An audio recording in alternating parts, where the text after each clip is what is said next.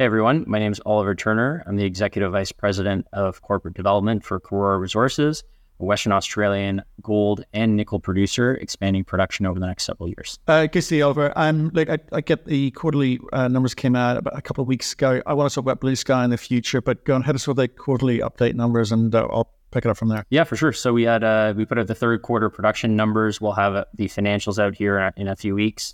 So it was an excellent quarter again, great third quarter.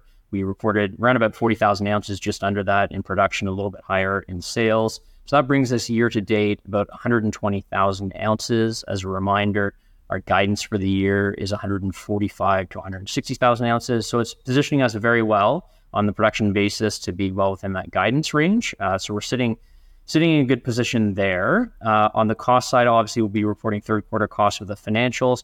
But again, things are looking good for us to be in our AISC guidance range for the year, which is a good place to be. Not everybody's there. We've seen continued, obviously, input cost pressures from the labor market in Western Australia and honestly everywhere in the entire sector.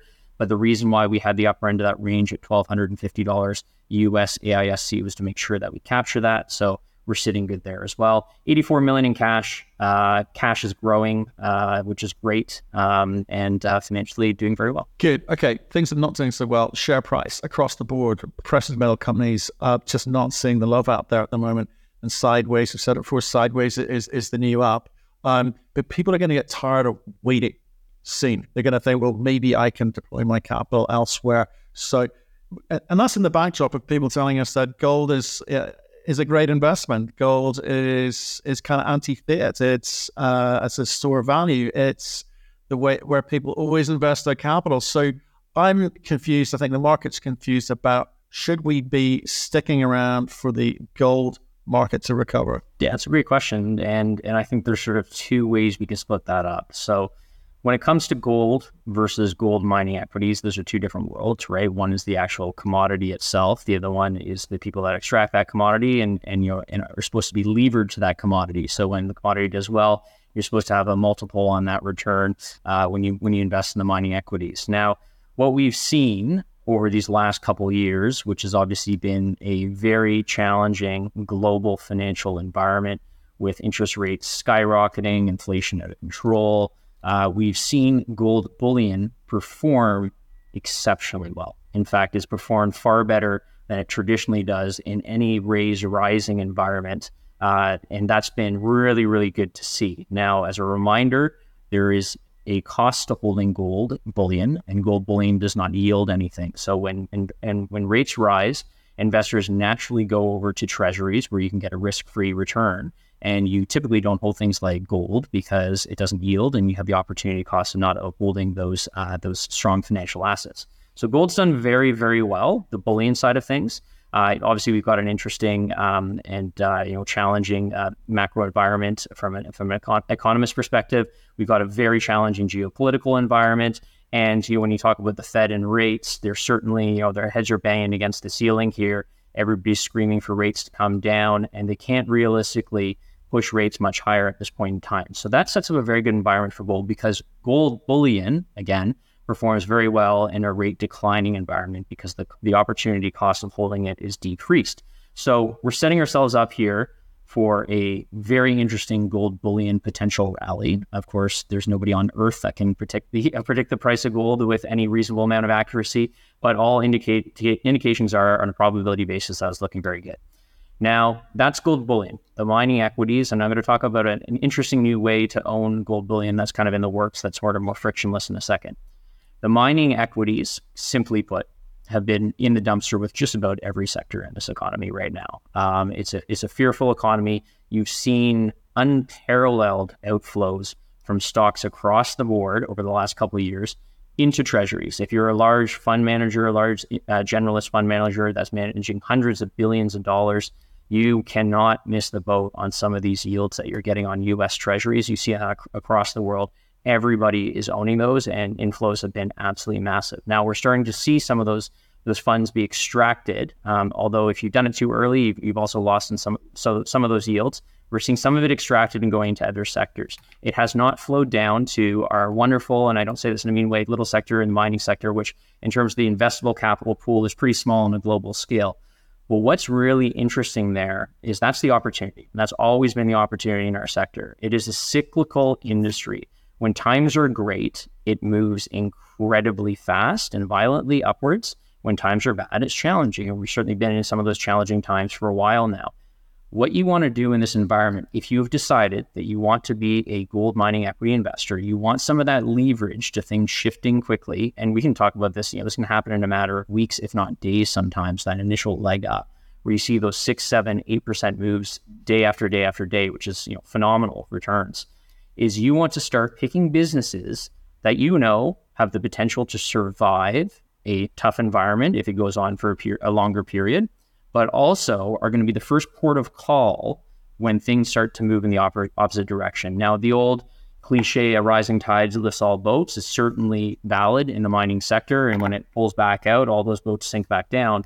Well, what ends up happening in that rising tide environment is the best names are the first port of call, and they're the ones that rise up further. So that's where you want to be positioning yourself if you're a gold mining equity investor, is into those kind of names. And we definitely have one of those names at Karora. Last thing I want to mention quickly before you jump in with your next question here is on that on the gold bullion side of things. And I'll just do a little plug for there's no affiliation here for the World Gold Council, something that they're putting together that's really quite interesting. So at this point in time, if you want to own physical gold, it is challenging to do so. If you want something where you can actually go to the bank and you say, I want to exchange my ownership for physical gold, and I can take a bullion bar home and store it in my safe, or store it safe in the bank, it is not a frictionless transaction. There's lots of paperwork. There's a cost to holding physical gold. It's not something that most people, quite frankly, on earth do. Well, what the World Gold Council is working on is something called Gold 24/7. And the principle behind that is something that has high integrity. So it's gold that's backed by the blockchain. So you actually have your gold bullion bar that you're buying, or a piece of that bar that's tracked instantaneously. It's very accessible, where you can trade this on a platform, a digital platform. But you can also buy fractions of an ounce. So we're talking about if you want to buy 2 grams of gold, or you want to buy 3 grams of gold, and you can trade it like a normal stock. So the idea here is for the average investor, which is the majority of us, you'll be able to trade in and out of something that's backed by physical gold entirely and exchangeable for physical gold should you choose, very, very easily. We're not talking about a gold ETF, which isn't entirely backed by physical gold. There's always a lagging effect there. So that's something that's in the works right now, and I think it's going to be interesting for a lot of people. But when it comes to mining equities, pick strong, stable, cash flow generative businesses that have the ability to endure this period of time, that don't need to raise money, that when times do turn, can certainly be the first port of call for sophisticated investors.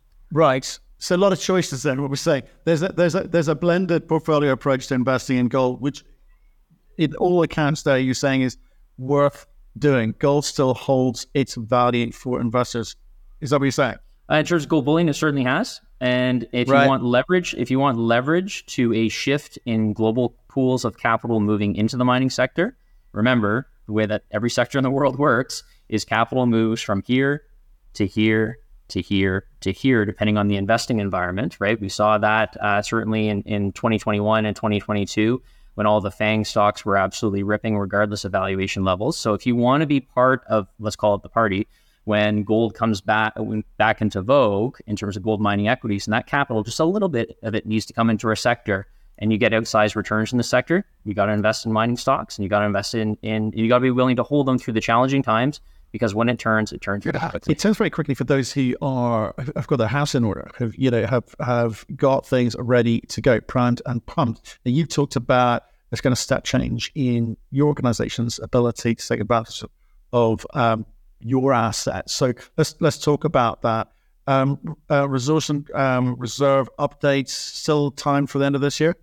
Yeah, absolutely. So Beta Hunt, as everybody here knows, your audience knows our assets very, very well, is our flagship asset. That's been the focus of all of our attention really over the last 2 years. We've been plowing exploration dollars into there and basically returning resource ounces, M&I resource ounces at $35 an ounce Australian. I would challenge a lot of people try to find a producer that's adding ounces more cheaply than that. The return on invested dollar there has been phenomenal.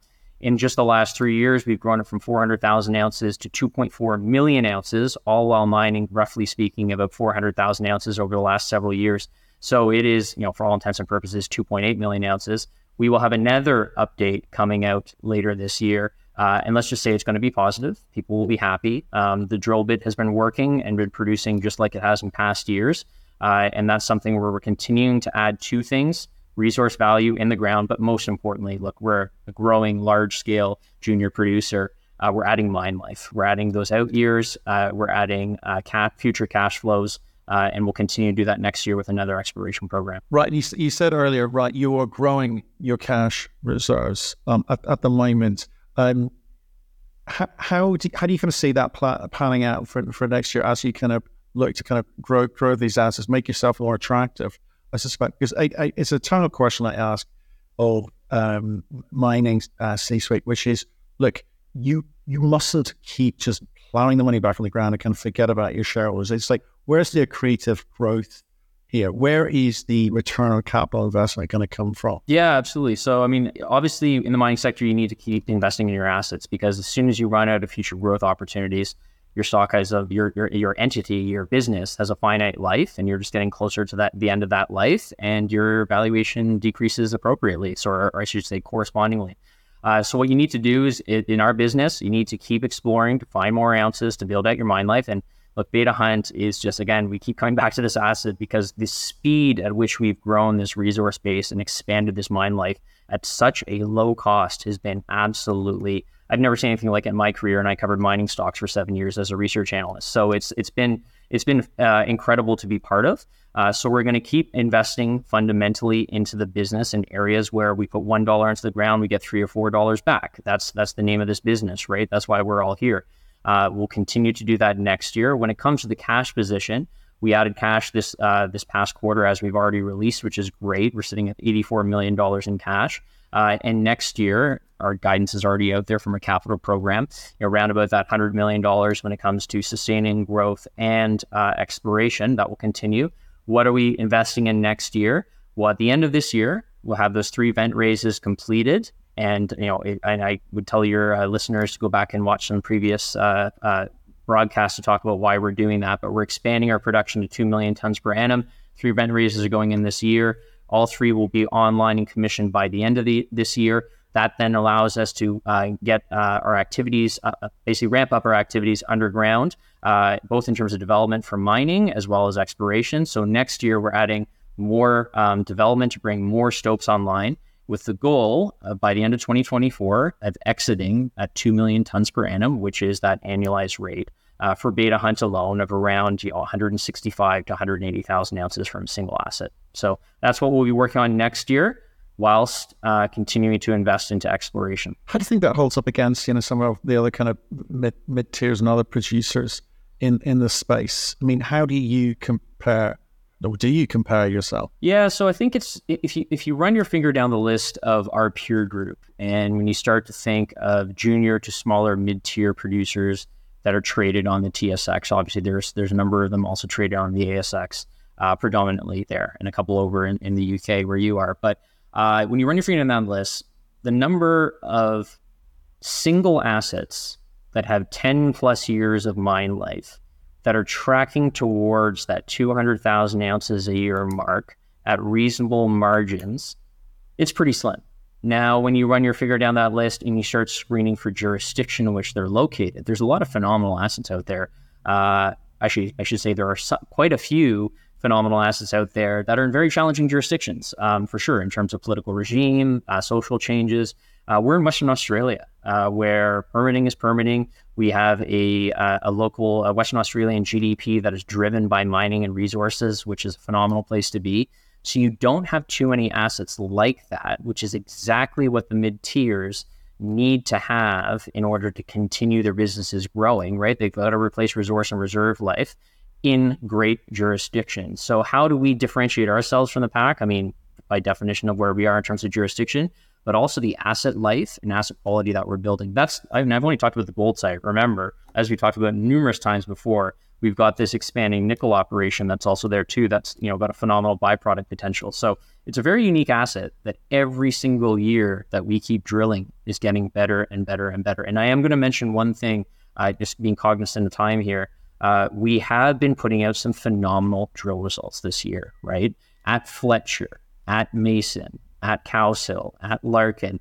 mean, earlier this year, we put out 7 meters of 46 grams at Fletcher. We put out another 32 meters of 5 grams. We've got some very, very wide intercepts at phenomenal grades. We've drilled off the bottom 500 meters. None of those that I just mentioned, with the exception of Larkin, are going to be in the resource update this year. They just won't make it in there in time. That comes in 2024. So what I'm alluding to here is 2024 is going to be another good year of resource growth. And then there's also this other lever that we can pull, which is grade. So what we're starting to see with a lot of these drill results is better grades than what we're currently mining at Western Flanks and A Zone. For 4 years, we've been mining only 2 zones at Beta Hunt, Western Flanks and A Zone. We're seeing some better grades coming in. We're seeing certainly potential for more ounces coming in. So that's all starting to build into a really top tier, for basically first class tier 1 jurisdiction asset, the kind that mid tiers need because they're not discovering them on their own. They do need, and maybe that's a separate conversation with regards to all of these mid tiers building up cash reserves, and they've got to replace their own reserves, right? So I think that's a fascinating conversation. And saying, like, what do people do? What do people like you do? What do they do? You're looking at people are looking at you. But I think the interesting thing for me is what you said earlier about you're putting out these phenomenal drill results, but you're not getting credit for them, right? So what do you think people are judging companies on? If indeed they are judging them on anything, is it good grades from drill results? I'd argue not, because they come and go, it seems.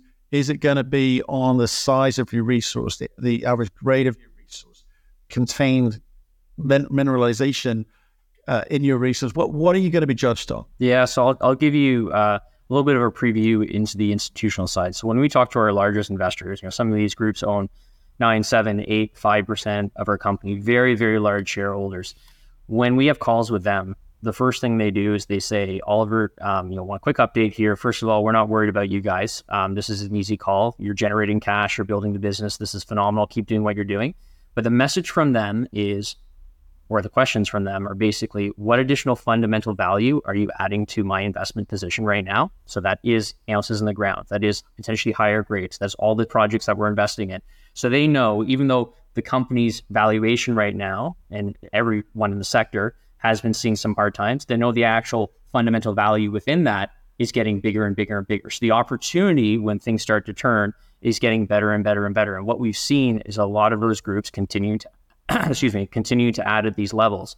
That's what they want to see. Our job is to continue to deliver and add fundamental value, make sure the message of what we're doing is broadcasted to the market, make sure that we're keeping everyone up to speed and allowing people to be informed with their investment decisions so that they make those investments, and they have. And then when that sectoral flow comes back, right, driven by quant funds, driven by retail investors that are chasing trends, which are the ones that are coming from other sectors into this sector, that's when these, there aren't many sellers left, and that's when these stocks start to rip. So that's what we've been executing on. The business just keeps getting better and better and better. And with the whole sector, when things turn, it's going to be pretty fun. Okay, well, I know you've got places to be, Ryan, so I'll let you go. Appreciate the update and a few things for us to kind of ponder and dig into. So we'll see you soon, Oliver. Thanks. Thanks.